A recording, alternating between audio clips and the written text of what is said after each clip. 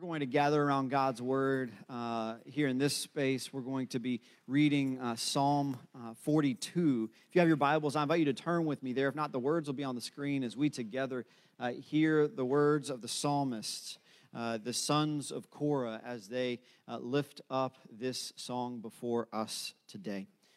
Hear the word of the Lord.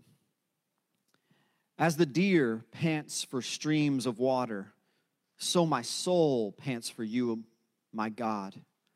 My soul thirsts for God, the living God. When can I go and meet with God?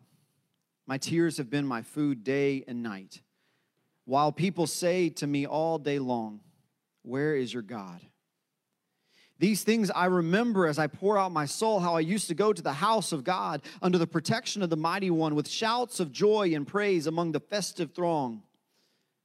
Why, my soul, are you downcast? Why so disturbed within me? Put your hope in God, for I will yet praise him, my Savior and my God. My soul is downcast within me, therefore I will remember you from the land of the Jordan, the heights of Hermon from Mount Mizar. Deep calls to deep. In the roar of your waterfalls, all of your waves and breakers have swept over me. By day, the Lord directs his love. At night, his song is with me, a prayer to the God of my life. I say to God, my rock, why have you forgotten me? Why must I go about mourning, oppressed by the enemy?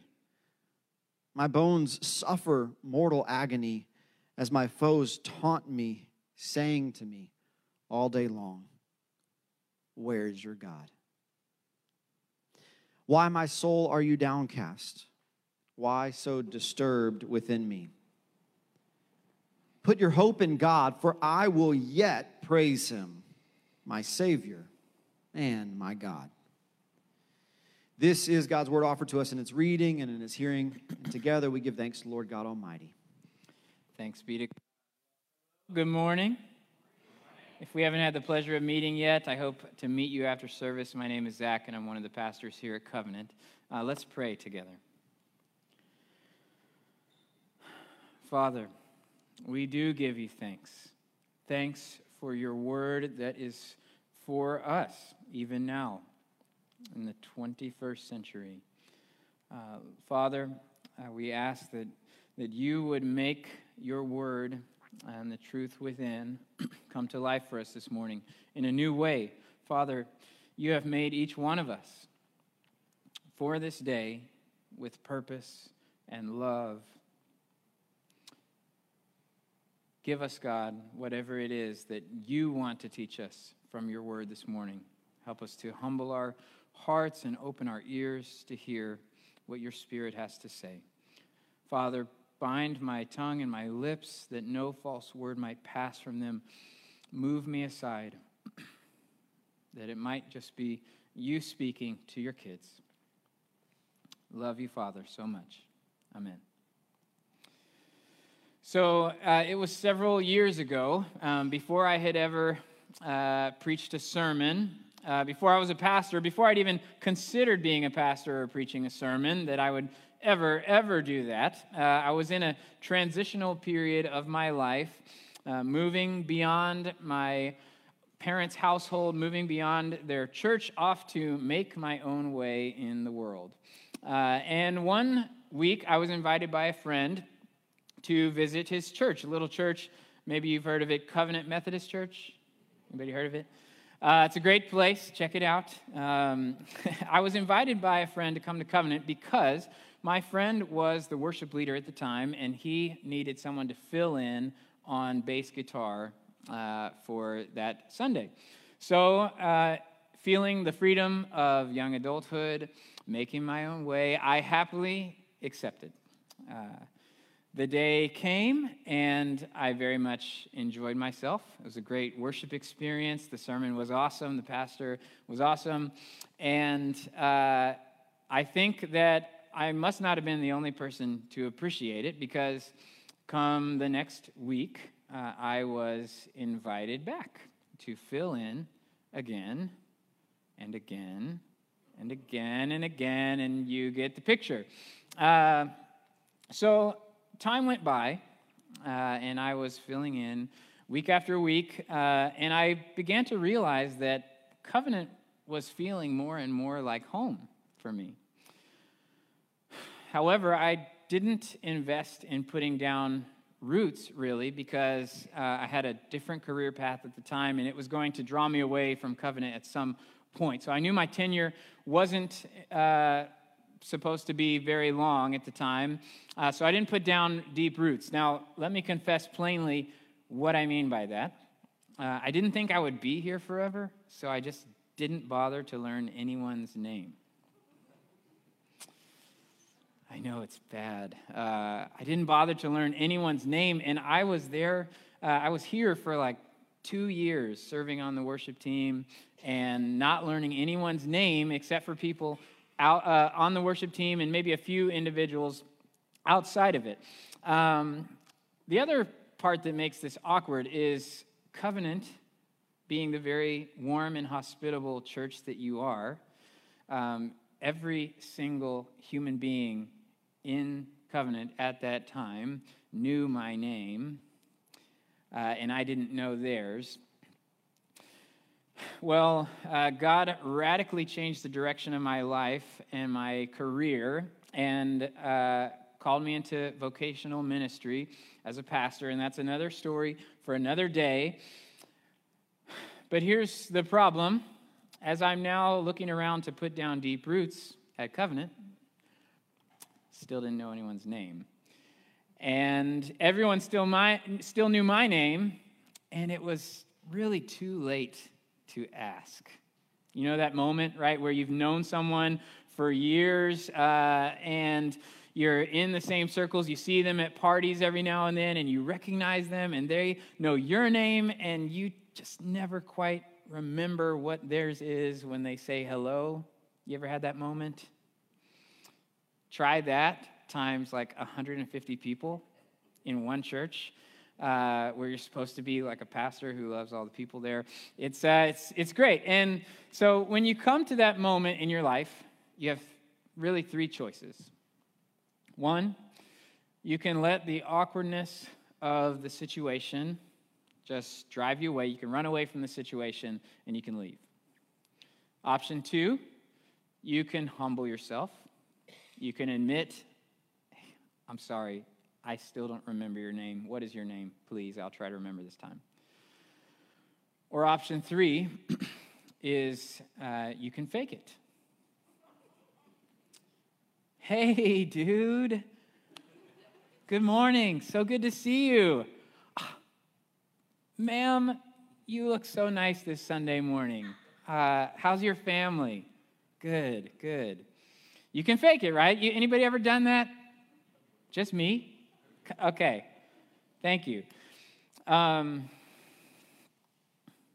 Friends, for so many of us, this story isn't too dissimilar from our life of faith. You see, I became a Christian at a very young age, and I don't remember a moment of my life before I would have professed faith in Jesus as a Christian. I just don't. It's my earliest memories come with a professing of faith in Jesus. And as I grew up, I knew all the Sunday school answers. I was in church every week. And I looked like a thriving Christian as a teenager and into my early 20s. But I had a secret. I didn't know how to pray. I didn't know how to pray. Now, I knew the mechanics of prayer, right? I knew how to offer words in God's general direction, right? I even knew how to pray prayers that sounded really great, right? Like praying for a group. Oh, man, I kill that, okay? I would offer prayers that had people walk away from the prayer time thinking, wow, I wish I could pray like Zach. But I had been a Christian for about 2 decades, And I didn't have a clue how to spend time alone with God.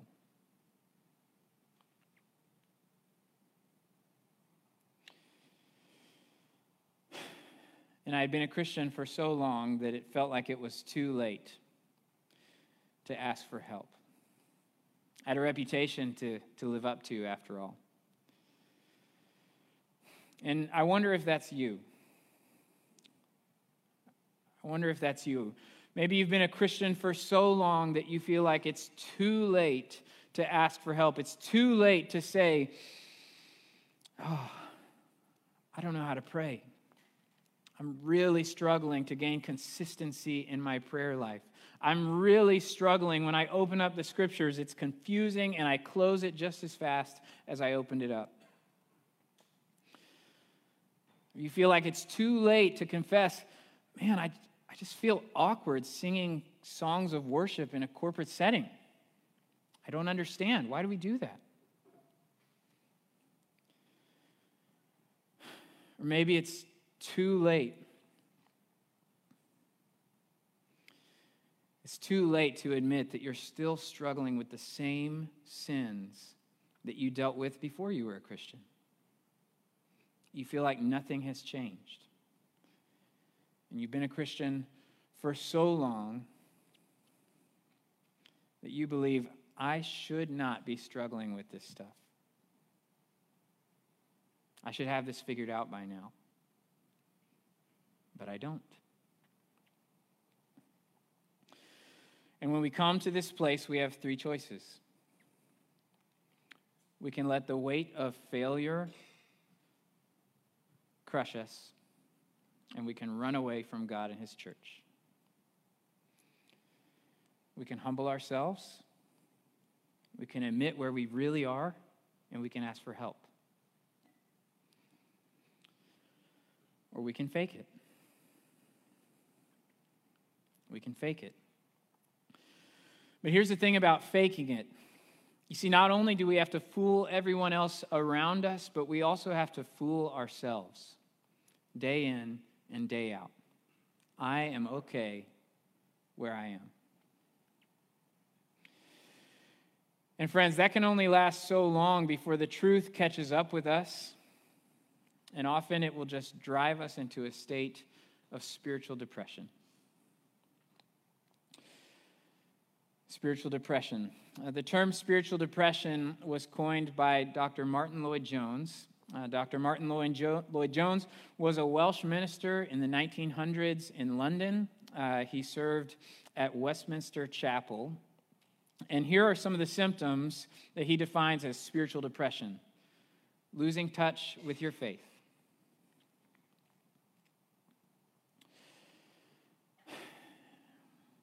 Forgetting God.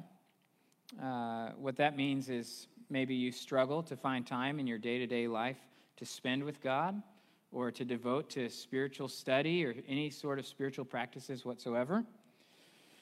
Or maybe focusing more on your past mistakes than on what changes you could make in the future to live differently. These are some of the symptoms of spiritual depression. Anybody been here before? Me too. Me too. And I have good news, okay? It's not just you and it's not just me who struggle with spiritual depression. All right, thousands of years ago, the sons of Korah who wrote Psalm 42 struggled with spiritual depression. And listen to this prayer that they wrote from this place. As the deer pants for streams of water, so my soul pants for you, my God. My soul thirsts for God, for the living God. When can I go and meet with God? But my tears have been my food day and night, while people say to me all day long, where is your God? Where is your God? Anybody ever prayed this prayer before? Some of you are like, no, Pastor Zach, I've never compared myself to a deer in a prayer in my life. Maybe your prayer sounds a little more like this. God, why can't I change? Why can't I grow? Why do I feel stuck? God, I'm trying. I've been trying to get rid of this nagging sin for years. I've tried and tried to read the Bible, but I get confused and I just give up. God, I'm trying to be consistent in talking with you and praying. I'm trying to grow in my faith, but these circumstances around me, they're just too hard. It feels like you're not here. I can't do it. I want to have a close relationship with you, God, but I just can't seem to get any momentum. Why can't I change? Maybe that's been your prayer. The sons of Korah have some neighbors, and they highlight in verse 3 that we just read a false belief that many of us hold. I'll read the verse again. My tears have been my food day and night, while people say to me all day long, where is your God? Where is your God? Here's the false belief that many of us hold. The perceived absence of progress indicates the absence of God. Say it again. The perceived absence of progress in our lives indicates the absence of God in our lives. This is a false belief that many of us hold. The authors here are asked by their neighbors, where is your God? Right? All of these bad things are happening to you. You're crying day and night. Where's your God? Because if he was real, if he was here, you and your life would look different.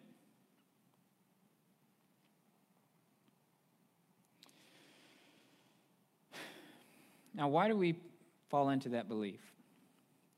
I'll give you an example from the world of fitness. So, when someone who's never worked out before begins a new exercise routine, they experience dramatic improvement almost immediately, right? You ever done that? Immediately. Every week, you're rotating through your exercise routine, and like week after week, you're adding 20 pounds to your squat every week. You're adding 10 pounds to your bench press every week, and you're like, wow, I'm a beast. All right, now this, in the field of health and fitness, this phenomenon has a technical term. Ready? It's called newbie gains. Technical term, newbie gains. It's called newbie gains. And so what happens is you experience drastic growth right off the bat because your body's like, oh, we're doing it, we're moving? Okay, let's do this, let's go. And your body responds in drastic ways, and that lasts for maybe a month, maybe 6 weeks, maybe 2 months if you're a real newbie. And then the transformation starts to slow way down. All right, maybe 1 week to the next, you don't add any weight at all. Or maybe, heaven forbid, maybe you can't even lift as much weight as you could the last week. And it feels like you're going backwards. And what happens most often at this point in the process is that people give up completely. You see, they had come to expect a level of growth that is unrealistic and unsustainable. It's just not how the world works, right? If it did, we'd all be superheroes. If we're adding 20 pounds to our squat week over week, I mean, where do you stop, right? See, you get it. But we have these unrealistic expectations, and when we have unrealistic expectations, we're set up for failure. Right? And we don't just do this in health and fitness, we do this in our spiritual lives. Maybe you begin a renewed dedication to your relationship with God. The first few weeks, everything is wonderful, right? You feel so spiritual. You feel like you're so close to God. But then a few weeks later, it's harder than you ever thought it would be, and you give up. right? We pray like the sons of Korah in verse 4. These things I remember as I pour out my soul, how I used to go to the house of God under the protection of the Mighty One with shouts of joy and praise among the festive throng. Man, I remember how great it was in the early days, like a month ago. I just felt so alive. And I was progressing so fast. But today, I could only lift 90% of what I did last week.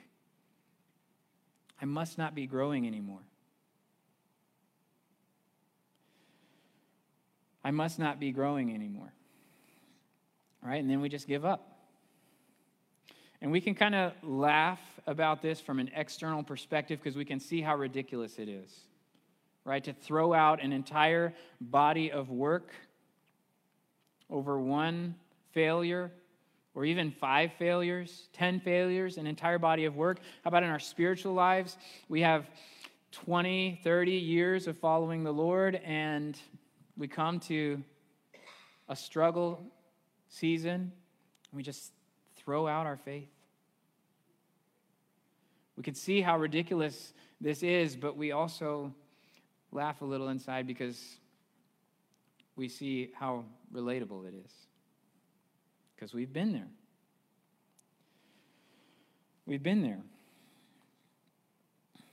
And so here's the truth, friends. It goes for fitness, it goes for our life of faith, and it goes for any sort of transformation or skill acquisition that we want to pursue in our lives. The process of transformation takes time. Always. And it is full of challenges, discomfort, disappointment, and even pain. I'm sorry to be a downer, guys, but this is the truth. Transformation is hard. Do you know how long it takes an experienced weightlifter to add even like 5 pounds to a lift? When in the beginning, you could add 4 times that in 1 week. When you've been lifting for 4 or 5 years, you know how long it takes to add like 5 pounds to a lift? It could be 6 months of grinding and grinding day in and day out. Lifts, accessory lifts, diet, sleep, stretching. 6 months for 5 pounds, all that came so easily at the beginning. Transformation takes time and effort. But here's the other side of the coin that we forget all too easily. Just because things are hard and uncomfortable, painful, not what we expected, does not mean that we aren't growing. Okay, just because you experience pain, unmet expectation, challenge, setback, doesn't mean that you aren't growing.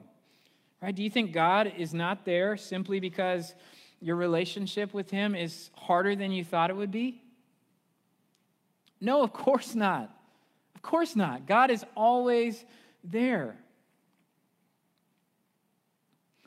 And growth in your relationship with Him is worth all of the disappointment, the discomfort, and the difficulty. All right, I've just been bringing expectations down for the last 15 minutes. Let me bring them up just a bit. A little bit of hope. So when Jesus calls us to follow Him, He warns us that it's going to be difficult. He does this so that we're not surprised, right? We talked about this, so we don't set up falsely inflated expectation about what it's going to be.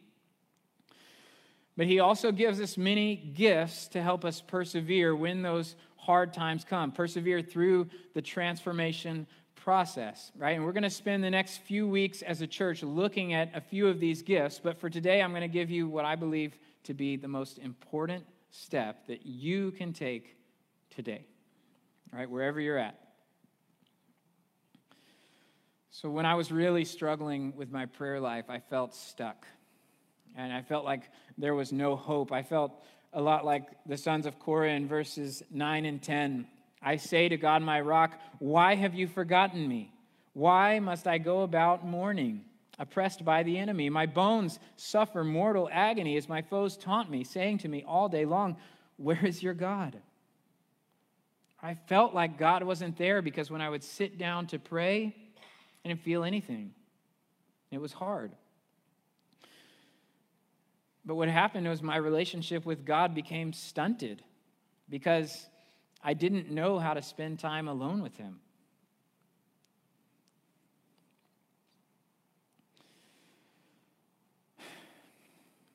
And when my expectations about prayer and what it should be like weren't met, I would just not pray. I would just give up.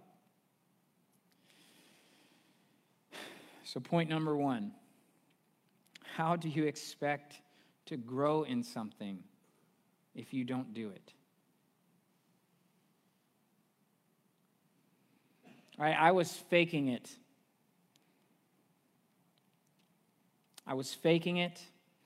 And I wasn't actually praying. How could I expect to grow in my life of prayer if I didn't do it? And so if you're struggling to grow in your prayer life, commit to yourself and to God. I'm going to spend 5 minutes alone with God every day for 1 year. Okay, 5 minutes. Now, I'm not talking about praying while you brush your teeth or praying in the shower or praying on your lunch break while you eat. Those things are good, but it's not enough, right? No relationship can grow unless we spend time alone together where that's all you're doing, right? Married couples testify. Your relationship cannot grow unless you spend time alone together. So commit 5 minutes a day where it's just you and God. And at first, it will be awkward, as it is experiencing alone time in any distant relationship. Okay, it's going to be awkward at first. But it's going to grow. And just see what kind of transformation can occur when you do something 365 times. It's going to blow your mind. It's going to blow your mind. Here's number 2, and it's equally important to just doing it if you're struggling. You see, when I was failing in prayer, my belief about what constituted a good prayer was that it should be made up of the things that God wants to hear. So I would sit down to pray, and I would immediately put my guard up. Better not say anything that God would be mad about. Better not say anything that will disappoint God. And I would literally try and correct my theology in my statements, refining my statements like it was an essay, to make sure I prayed exactly according to Scripture, exactly according to truth, so that God might not be disappointed. So I'd pray a bunch of stuff that wasn't from my own heart, right? It might have been someone's heart. It's not mine. No wonder I would give up so easily. I mean, how anxiety-inducing to pray as if there's no grace. To pray as if your Father in heaven doesn't know the dark parts about your soul. Right? To pray as if we're not reconciled to God by the blood of Jesus. How anxiety-inducing to try and have your guard up and hide from the God of the universe. No wonder I gave up.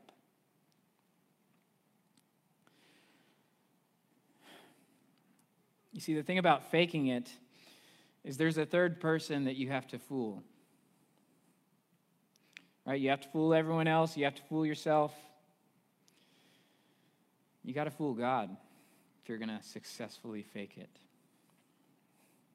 You just can't do it.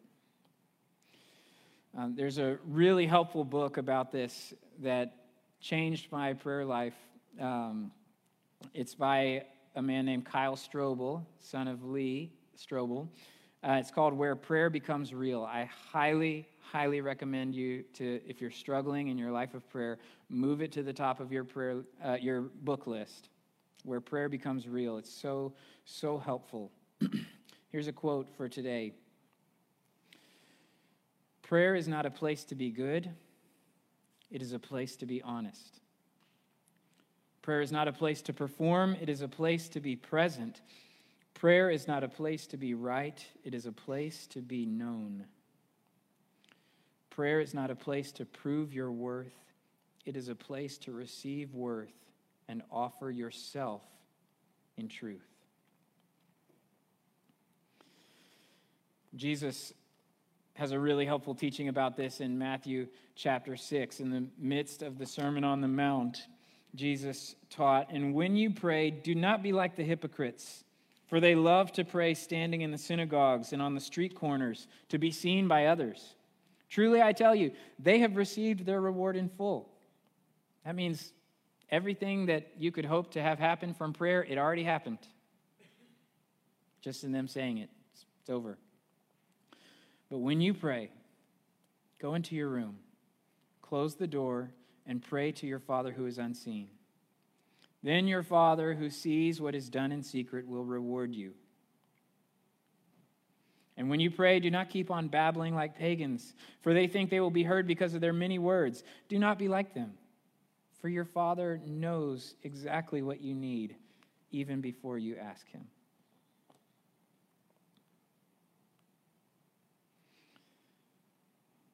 When you spend your 5 minutes a day being alone with God, just open up your heart.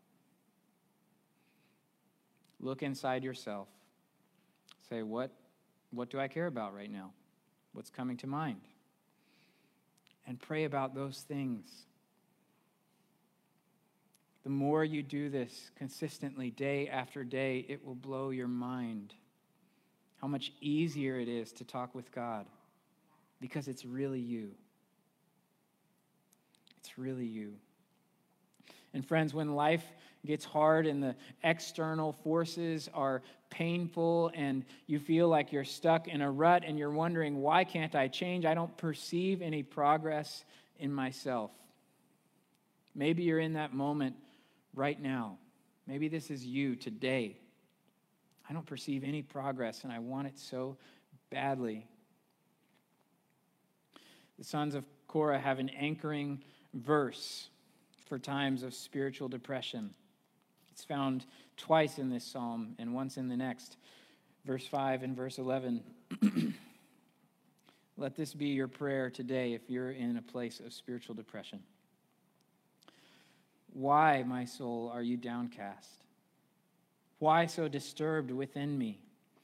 Put your hope in God, for I will yet praise him. Yet, in spite of what's going on, in spite of my failure to grow, in spite of my sin, I will yet praise him again, my Savior and my God.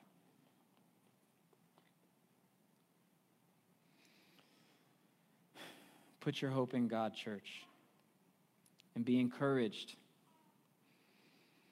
Because though transformation takes time and it's painful, little choices each and every day produce big transformation over the course of time. Don't give up. Let's pray.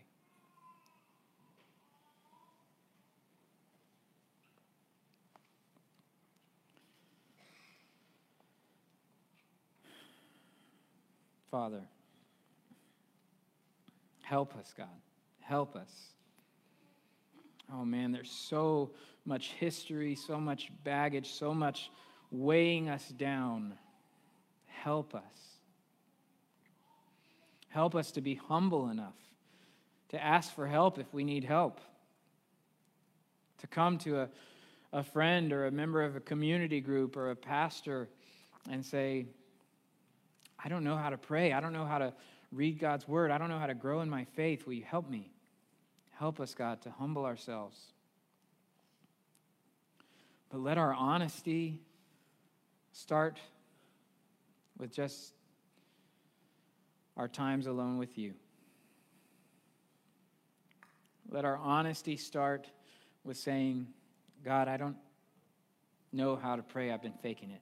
If that's you and you're ready to say that right now, I'll give you a space alone with God.